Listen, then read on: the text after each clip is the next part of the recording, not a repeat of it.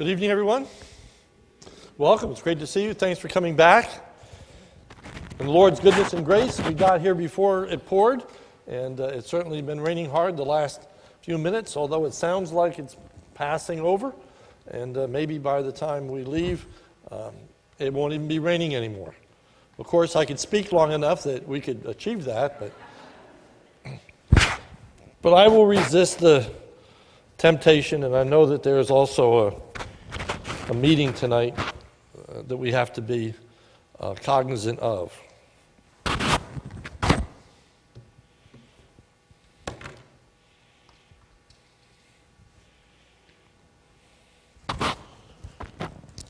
Couldn't find my glasses. That's what was holding me up, and without my glasses, I'm helpless. I can't read a thing. So, thankful I've got them. We're ready to go.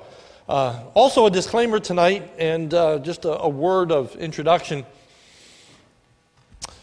We are on a pace of trying to do a chapter a night in the book of Revelation. Tonight is a challenge for chapter 13, is a chapter that is filled with some interesting and also difficult portions.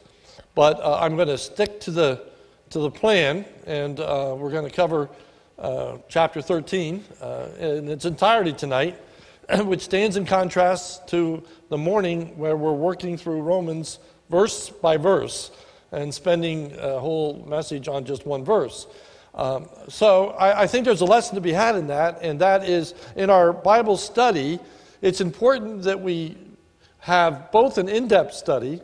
We're spending a lot of time and energy in a very small portion of the Word of God and trying to understand it and developing our thoughts, and that would include such things as word studies, and if your English grammar is good, to diagram some sentences and try to understand a particular portion of Scripture.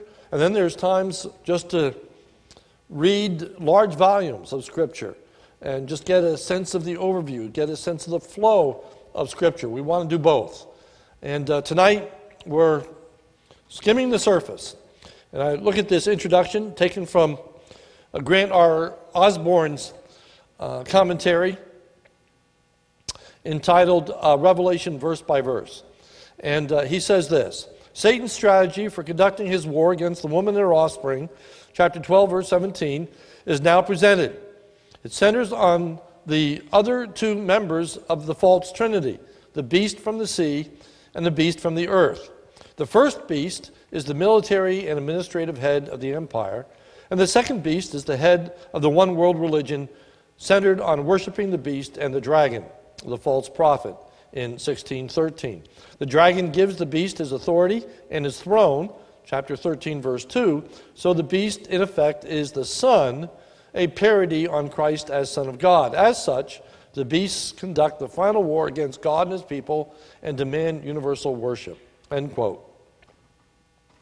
So tonight we're going to try to unpack some of that and work our way through. This is a lengthy handout. It's 12 pages. So I'm going to be skipping some things, and those that are readily understandable and that you can see. So, for example, number one, the beast. The appearance and the identity of the beast. The beast somewhat resembles the beast of Daniel chapter 7. Now here's where I'm going to fly. I'm only going to read the underlined portions because the point is just to demonstrate the fact that what we find in Revelation chapter 13 is very, very close to what we find in the book of Daniel chapter 7. For example, Revelation 13:1, I saw a beast rising out of the sea. In Daniel chapter 7, verse 3, and the great beast came up out of the sea. Now here's the significant difference. However, in Daniel, the beasts are 4 in number, and in Revelation it is a single beast. In Daniel chapter 7, verse 3, it says, and 4 great beasts came out of the sea. In Revelation chapter 13, verse 1, it says, and I saw a beast rising out of the sea. So there is the most unique or distinct aspects of Daniel and Revelation. But now we look again at the similarities between Daniel chapter 7 and Revelation chapter 13. First, he's described as a lion, and his mouth was like a lion's mouth. Daniel, and the first was like a lion. Secondly, he's described as a bear. Its feet were like a bear's. Daniel chapter 7, verse 5, like a bear. In the book of Revelation, he's described as being like a leopard, and the beast I saw was like a leopard. Daniel chapter 7, verse 6, another like a leopard. The 10-horned beast, Revelation 13:1, with 10 horns. Daniel 7:7, 10 horns. So you can see that there is an awful lot of commonality between these two passages that would be interesting to develop at great length. I'm not going to. But for your further study, I'm just laying it out there that as you study this beast of Revelation chapter 13, you're going to want to spend some time in the book of Daniel chapter 7 that helps to spread some insight into it. Number 2, the beast exists in the form of governmental powers and the individuals that occupy those heads of power. Revelation 13:1. And I saw a beast rising out of the sea with 10 horns and 7 heads. There are 7 heads or individuals. So these 7 heads that are described are in fact people. They are people with authority. So they are heads in the sense of people with authority over others. We get that from noting that in Revelation 13:3, one of its heads seemed to have a mortal wound. All right, so one of these individuals we're going to find is going to be mortally wounded and in fact die. So they are in fact people. The 10 horns represent ruling powers. Chapter 13, verse 1, I saw a beast rising out of the sea with 10 horns, 7 heads, with 10 diadems on its horns, or crowns. So we're talking about people in authority. We're talking about a rule, a governmental establishment here of people that are in charge over other people. The success of the beast. One of the leaders was killed, Revelation 13:3. One of its heads seemed to have a mortal wound. NAS translates it. I saw one of its heads as it had been slain. But this leader, this one that had been slain, comes back to life. Revelation 13:3. But its mortal wound was healed. NAS, and his fatal wound was healed. So here is an entity that it appears dies and comes back to life, or at least should have died. But it appears that the individual in fact dies, as you'll see as we move on. The people are amazed. Verse 3, one of its heads seemed to have a mortal wound, but its mortal wound was healed, and the whole earth marveled, all right? Because they're amazed. How is this possible that this individual dies and comes back to life? So that is noteworthy to be sure. Which caused the beast to be believed. But its mortal wound was healed. The whole earth marveled as they followed the beast. So now they are putting their trust, their confidence in this individual that has died and has come back to life. And the result was the dragon was worshipped. And they worshiped the dragon. And just to review, back in chapter 12, it tells us clearly that the dragon is Satan. So now Satan is worshipped. That's what Satan has always wanted. That's what Satan has always desired. That is, of course, the great temptation that he placed before Jesus. If you bow down and worship me, I will give you all these kingdoms of the earth. That's what Satan wants. And this is what Satan gets at this point. The power of the beast. His power is supplied by Satan, and they worship the dragon, for he had given his authority to the beast. So it's the dragon, it's Satan, who gives this beast its authority. His power is universally acknowledged. Verse 4, and they worshiped the dragon, for he had given authority to the beast, and they worshiped the beast, saying, who is like the beast, and who can fight against it? There is no one that is like this individual. There is no one that can prevail against it. His power is self-proclaimed and self-aggrandizing. Verse 5, and the beast was given a mouth, uttering haughty and blasphemous words.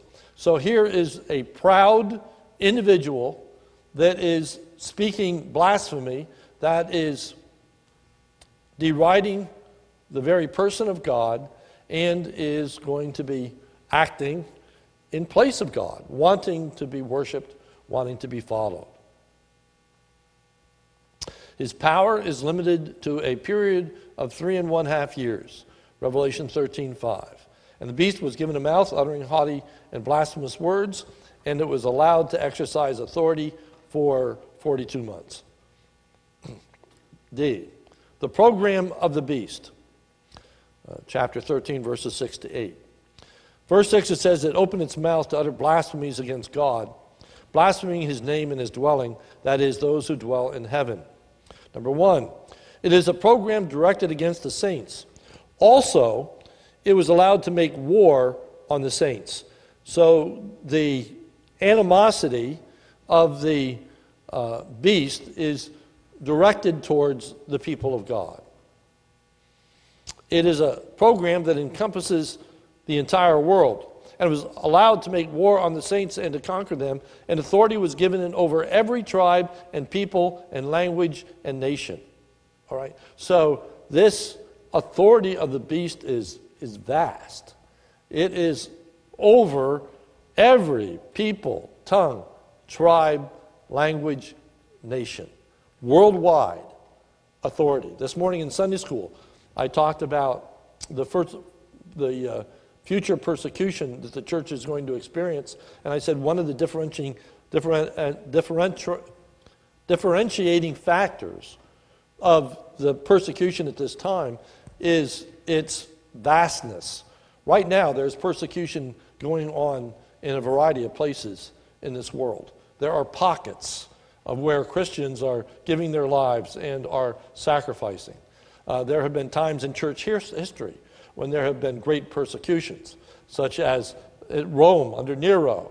And we can go and look at places and realize that even the founding of our own country was Puritans that were fleeing from persecution in England and in Holland that came to America to escape the persecution that they were undergoing in England and in Holland. So there have always been pockets of persecution. But here, it's worldwide. There will be no place to go to escape the persecution at that time. The other thing that I would just encourage you to think about, I don't want to get caught up in this, but it's important to realize that his authority is given over every tribe and people and language and nation. That terminology ought to strike a bell with you, because there are going to be a people that are saved from every tongue and tribe and people and nation. Here we find the negative. Just as there are people that are saved from every tongue, tribe, people, and nation, there will be people that are lost from every tongue, tribe, people, and nation. That's very helpful to keep in mind as you work through Romans that we are in Romans 9, 10, 11, where at the end of chapter 11 and going into 12, it talks about the fact that all Israel will be saved. It's talking about the true Israel. It's not talking about every single Jewish person. For the scripture tells us that there will be lost people from every tongue, tribe, people, and nation. So there will be lost people from the tribe of Judah. There will be lost people from the tribe of Dan. There will be lost people from every tribe, tongue, people, and nation. It tells us right here. And as we work through Romans, we'll find out what that means when it says all Israel will be saved, and it's really pretty clear. But I'm just giving you a heads up. Moving on. It is a program that will be successful. Also, it was allowed to make war on the saints and to conquer them. So the saints are going to be subdued. They are going to be silenced. They are going to be unable to proclaim the gospel.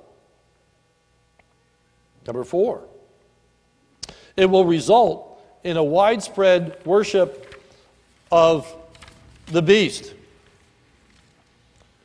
And all who dwell on the earth shall worship it. So there is going to be a tremendous spiritual working that is taking place, but it is an ungodly spiritual working. There is going to be a religiosity, but it's going to be a false religion. And it's going to be a false worship that is going to be entered into. 5, the success of the program will be limited, for the true believer will not be deceived. Revelation 13:8. And all who dwell on the earth will worship it. Everyone whose name has not been written before the foundation of the world in the book of the life of the Lamb who was slain. So put positively, if your name is written in the book of life, you will not be deceived. But if your name is not written in the book of life, you will be deceived, which is very much in keeping with what we saw in Romans this morning. Our salvation is secure in Jesus Christ. Those whom he foreordained, those he predestined, those whom he predestined, those he called, those whom he called, he justified, those whom he justified, he glorified. Number 7, it is a program that is ultimately directed against God. It opens its mouth to utter blasphemies against God, blaspheming his name and his dwelling, and that is those who dwell in heaven. E, the pronouncement against the program of the beast. The pronouncement serves as warning to the followers of the beast. If anyone has an ear, let him hear. The pronouncement serves as an encouragement to the saints. If anyone is to be taken captive, to captivity he goes. If anyone is to be slain with a sword must he be slain. Here is a call for the endurance and faith of the saints. In Sunday school this morning, we looked at the Beatitude that said, "Blessed are those who are persecuted for righteousness' sake, for theirs is the kingdom of heaven." And if we are persecuted, we are to rejoice. And we're to give thanks. For so persecuted they the prophets who were before us. We emphasized this morning that the response to persecution is to be endurance. And I demonstrated that in a number of passages that we went to. And the common thread of persecution is we need to endure it. We need to be steadfast. We need to be faithful. We need to prepare our hearts and minds. We need to have faith that this is all in keeping with God's sovereign purpose and will for our lives. Life hasn't run amok, all right? Those that are appointed to be slain are going to be slain. Those that are appointed to captivity are going to be taken captive, all right? So not everyone's going to die. Some are going to be taken captive, and that captivity runs a broad gamut of being uprooted and moved. It can include imprisonment, include a lot of things. And the point here is that not everyone's going to have the same experience, but it's going to be difficult for all. But it's going to be in keeping with the sovereign purpose and will of God. Number 2, the rising of the second beast of the earth is a deceptive beast. Revelation 13:11. Then I saw another beast rising out of the earth. It had 2 horns like a lamb, and it spoke like a dragon. It exercises all the authority of the first beast in its presence, and makes the earth and its inhabitants worship the first beast, whose mortal wound was healed. His description and identity. His description. It had 2 horns like a lamb, and it spoke like a dragon.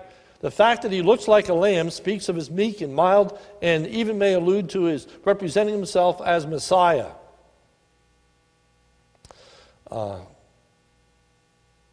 B, the fact that he spoke as a dragon speaks of his deceptiveness and that he is in fact not good but evil. All right? So he's going to be a false Messiah. He's going to be a false Christ. And he is going to be representing himself as good, but in fact is evil. His identity, I think that we must understand the second beast as a human being. For verse 18 says, this calls for wisdom, that the one who is understanding calculate the number of the beast, for it is the number of a man. So the beast is referred to as a man, a human being.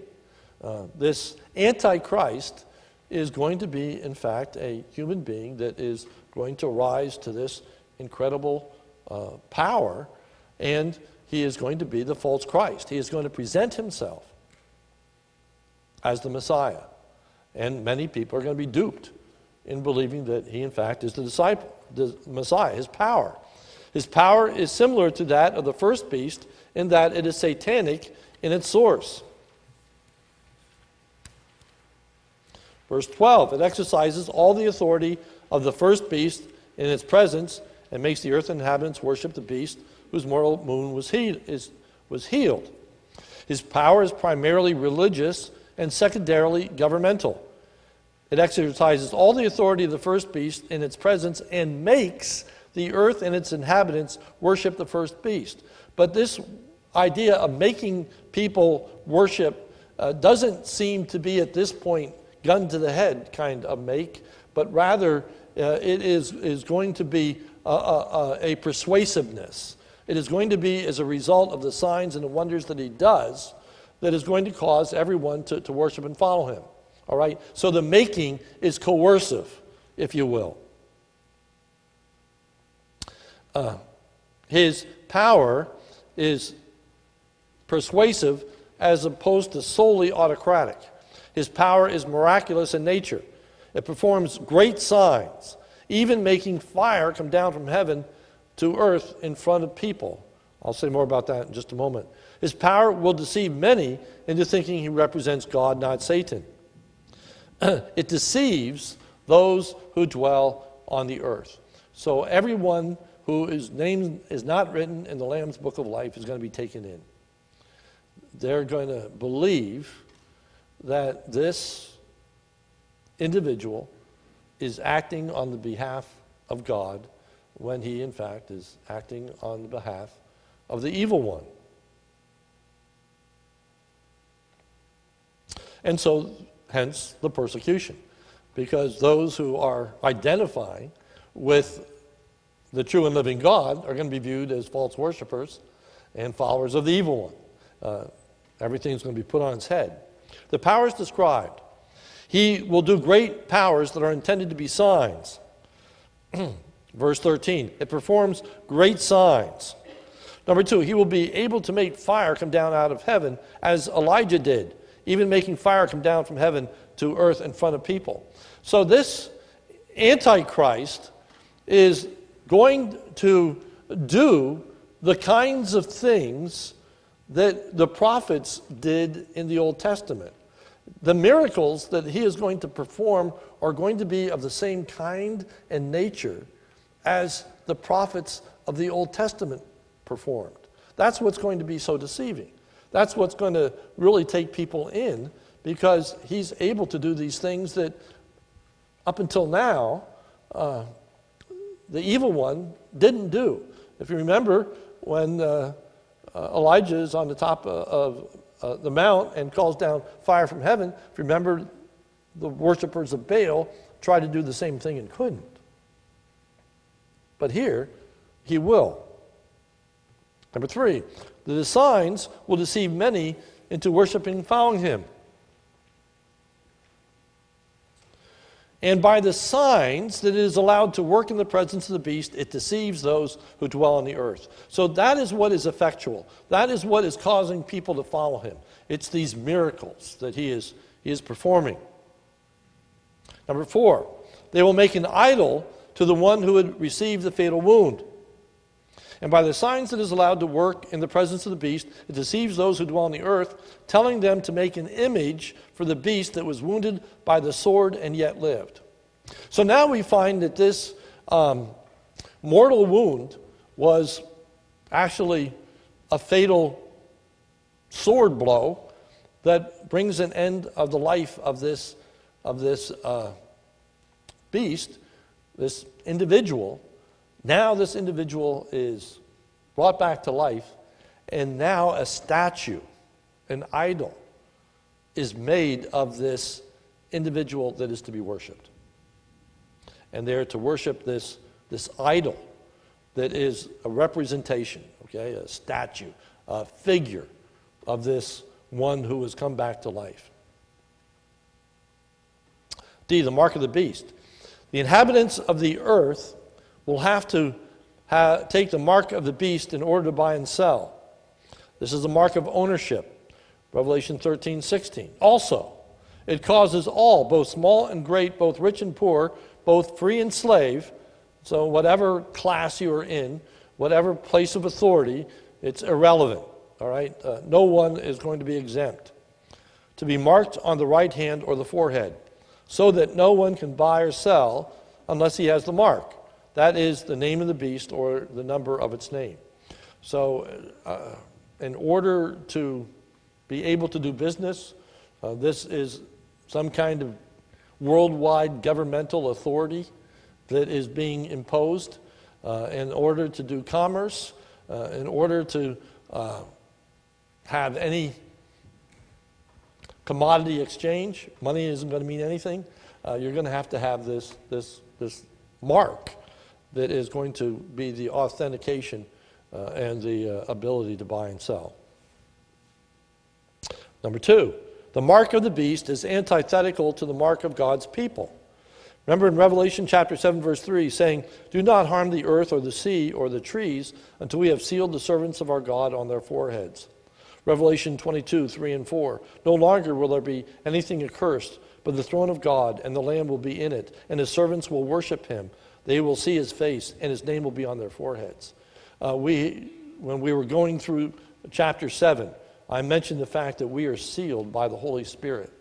We bear the marks, if you will, of Jesus Christ. That's what Paul says in the book of Galatians. And so here are these two entities, all right? They're going to be the people that are God's people and are identified with him, and then they're going to be the satanic people who are identified with him, all right? And they have this mark of ownership. The mark of the beast is described. This calls for wisdom, but the one who has understanding calculate the number of the beast, for it is the number of a man, and his number is 666. Hey, this is the source of the greatest amount of speculation surrounding the study of the book of Revelation. All right?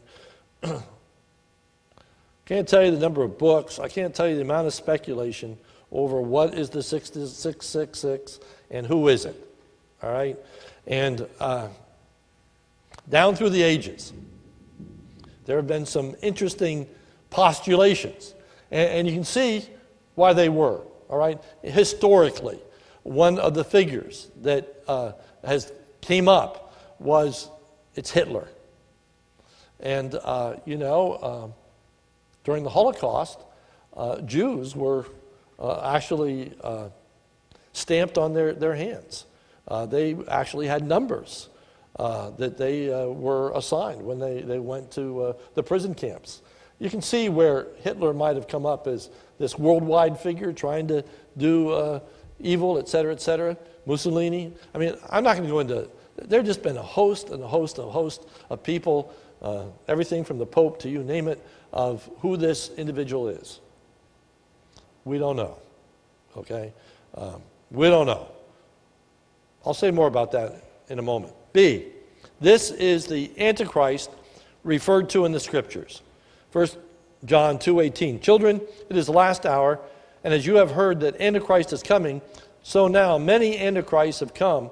Therefore we know that it's the last hour." In the Scriptures, the last days, when we think of the last days, we think of future. We think of the very last days before Christ returns. But in the Scripture, the last days cover the period from the resurrection of Jesus Christ to his return. This whole period of time from the resurrection of Jesus Christ to his return are the last days. All right?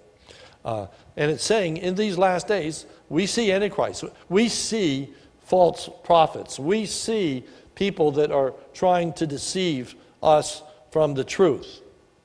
Matthew 24:23 and following says, then, now this is speaking about a time future to us, then if anyone says to you, look, here is the Christ, or there he is, do not believe it. For false Christs and false prophets will arise and perform great signs and wonders so as to lead astray, if possible, even the elect. Well, it's not possible. The elect are not going to be led astray, but he's going to be so persuasive that it's only the elect that aren't. Everyone else is going to be led astray. See, I've told you beforehand. So if you say to you, look, he is in the wilderness, do not go out. If they say, look, he is in the inner rooms, do not believe it. So if someone says to you, Christ is over here, don't believe it. If someone says, even though they do great and mighty miracles, well, don't believe it. One of the things that is setting our world up for failure is the pragmatism of our day.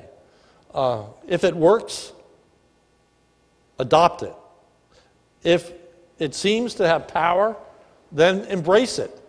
The failure to honor the Word of God and to prize truth over all things is going to be the demise. It is because people will be blinded to the truth because they're not seeking truth, and they will simply accept on face value the power of this individual. If they can do these things, then it must be right.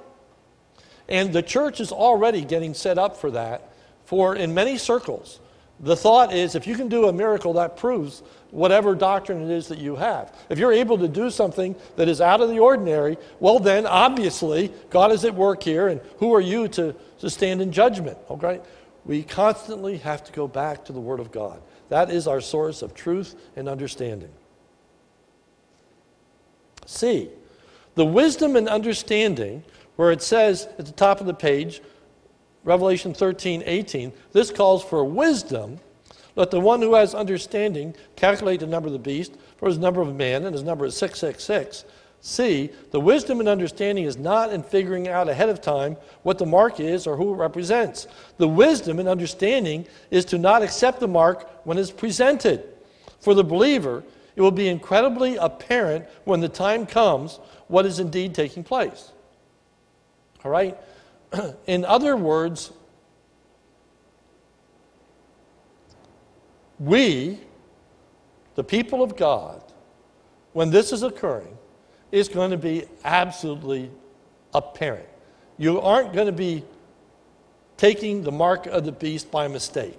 You know, I've heard people say, you know, credit cards and, you know, we're talking about implanting chips and all this stuff. Is that the mark of the beast and everything else? When it comes, you'll know it. D, an idol coming to life that represents a false prophet that was killed is going to be pretty hard to miss.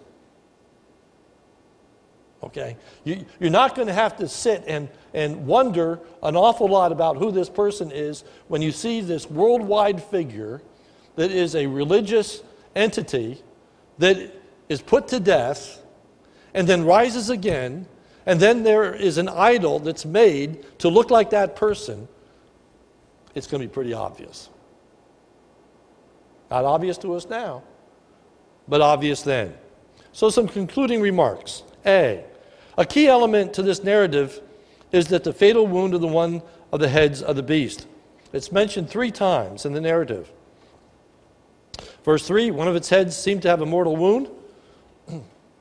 Revelation 13:12, whose mortal wound was healed.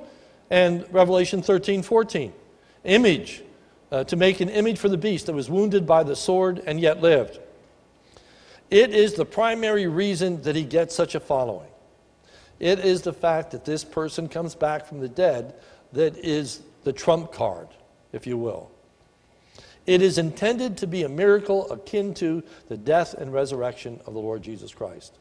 All right, this Antichrist is out to present himself as Christ.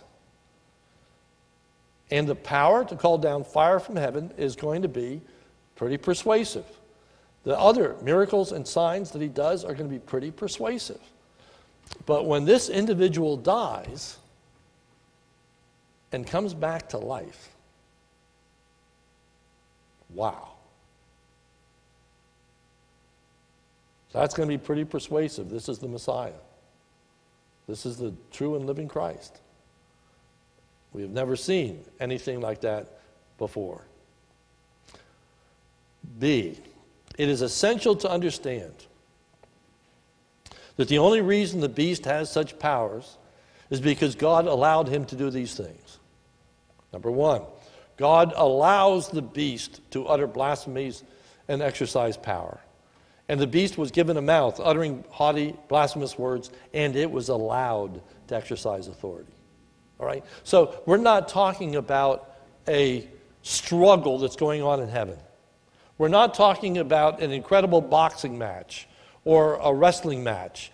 And it seems like God is winning, and then all of a sudden it appears that God is losing, and Satan is on top and going for a pin, and God miraculously gets out of the hold, and now God is on top, and he is going for a death blow, and now Satan kicks out, and now he's battling again and going for a takedown. This is not about a cosmic war of two great entities battling out to the end.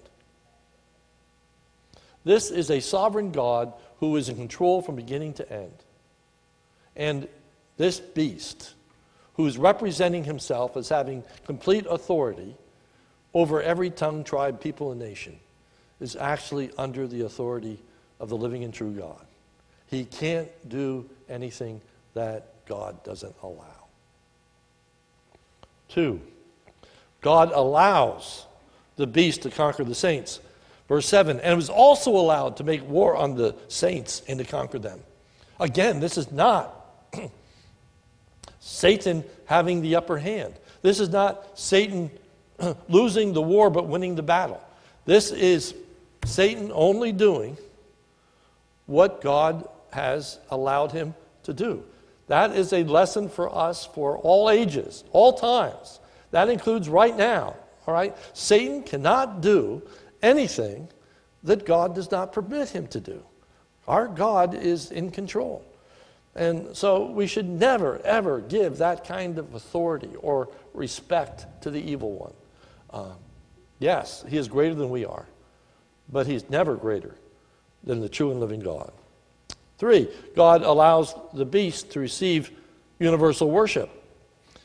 Verse 7 and 8, and it was allowed to make war on the saints and to conquer them, and authority was given it over every tribe and people and language and nation to all who dwell on the earth. That authority that is being allowed is allowed by God.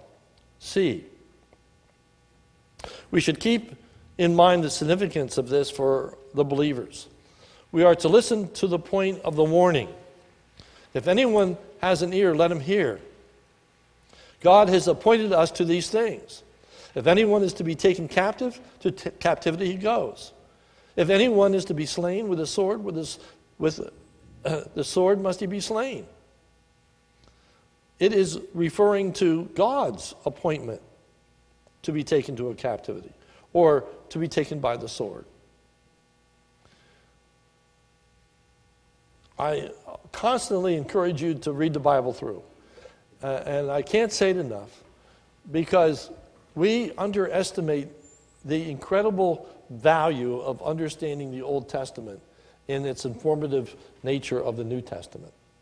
That we have to learn the lessons that are given to us in the Old Testament. And remember, in the book of Jeremiah, the whole struggle with Jeremiah's prophecy and Jeremiah's ministry is that Jeremiah is saying, people, we are going to Babylon by the will of God. You need to accept this. You need to put yourself under the authority of God. Don't rebel against this. And remember, some tried to flee from Egypt, and they are in in Jeremiah because of his prophecy, and they don't want to hear it. They are having false prophets standing up and saying, no, God is going to deliver us. God is going to see us through. We're never going to experience this stuff. And, of course, they do experience these things. Jeremiah is put on trial for treason because he's undermining the confidence of the army, and rightfully so, because God has appointed the Israelites for captivity. And Daniel was one that was appointed to be taken captive. And Daniel, of course, rises up and is instrumental in the purpose and work of God, who raises up kings and removes kings. So these important Old Testament lessons come to us in force as we read the book of Revelation. These things are going to happen in accordance with the sovereign plan and will of God. Ours is to believe it, to accept it, to prepare ourselves, and to worship and serve Him. D, we should learn a great lesson from this passage. Number one, truth is not to be discerned from power alone. It's not just the miracles. It's not just a pragmatism. It's not just what works. We are always to be measuring our beliefs by what does the Word of God say. And the worse things get, the more the imperative to know, understand, believe, and obey the Word of God. We want to give ourselves to the Word of God. And that's not only true in terms of persecution, but even in terms of our own lives, as we prepare for death, as we get older, as we get weaker, as things happen. And we may have been unfortunately taught a falsehood that says as long as you have faith, nothing terrible is going to happen to you. Well, someday you're going to realize that's not true.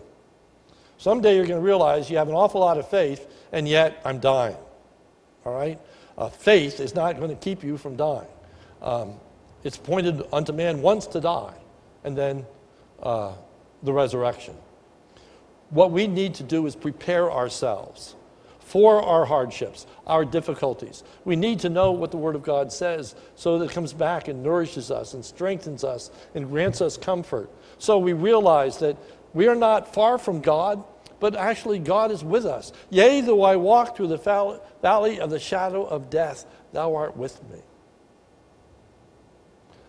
God hasn't abandoned us in the times of our trials, in hardships and difficulties. God is with us. And God will give us grace. And God will help us. And we're focusing tonight on the negative. But the point is that God is going to be with His people. He is the one that is going to grant endurance.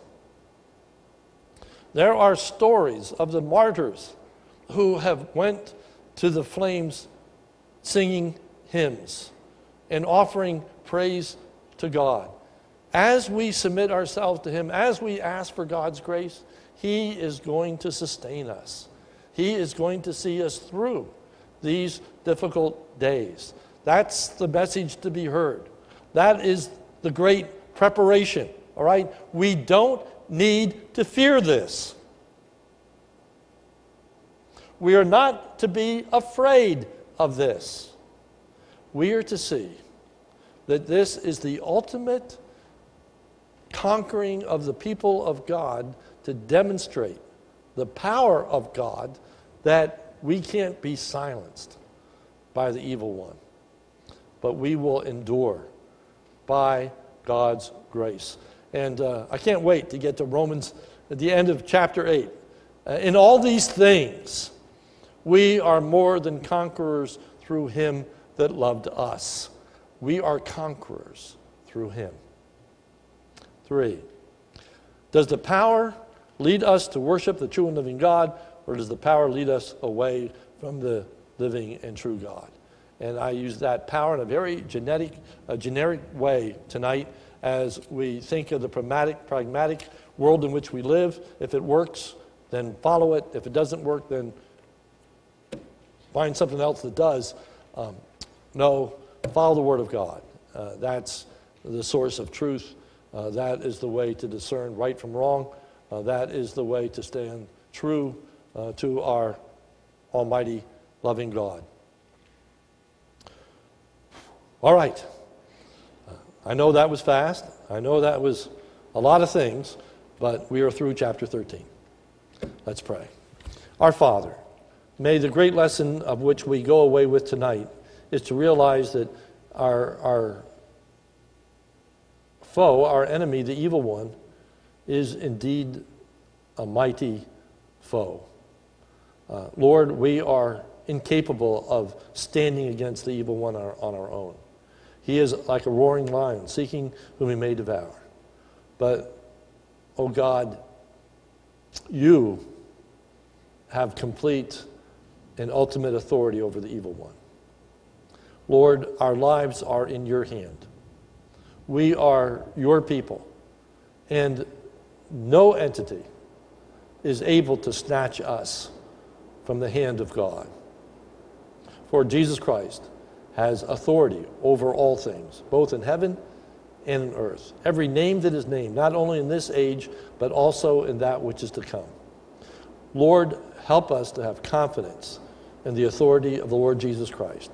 Lord, help us to look to you and to realize that you have a purpose, you have a reason, you have a design. Even in this day and age in which we live, and we see our brothers and sisters in some foreign lands that are dying for their faith. Lord, this is in keeping with your plan. This is in keeping with your will. This is going to result in your glory. And Lord, help us to be prepared in our own hearts and minds, even for some tough days that we might face, and maybe it's not even persecution, but it might just be a disease, a limitation that is going to be a cross for us to bear. We thank you, O God, that your design, your end in all of this is the good. For we know that all things work together for good to those who love God, to those who are the called according to his purpose. So thank you. In Jesus' name, amen. All right, it's still raining. Those of you who want to hear more, stay. No, we're done. And day camp's meeting. So keep that in mind. Thank you all. We're dismissed.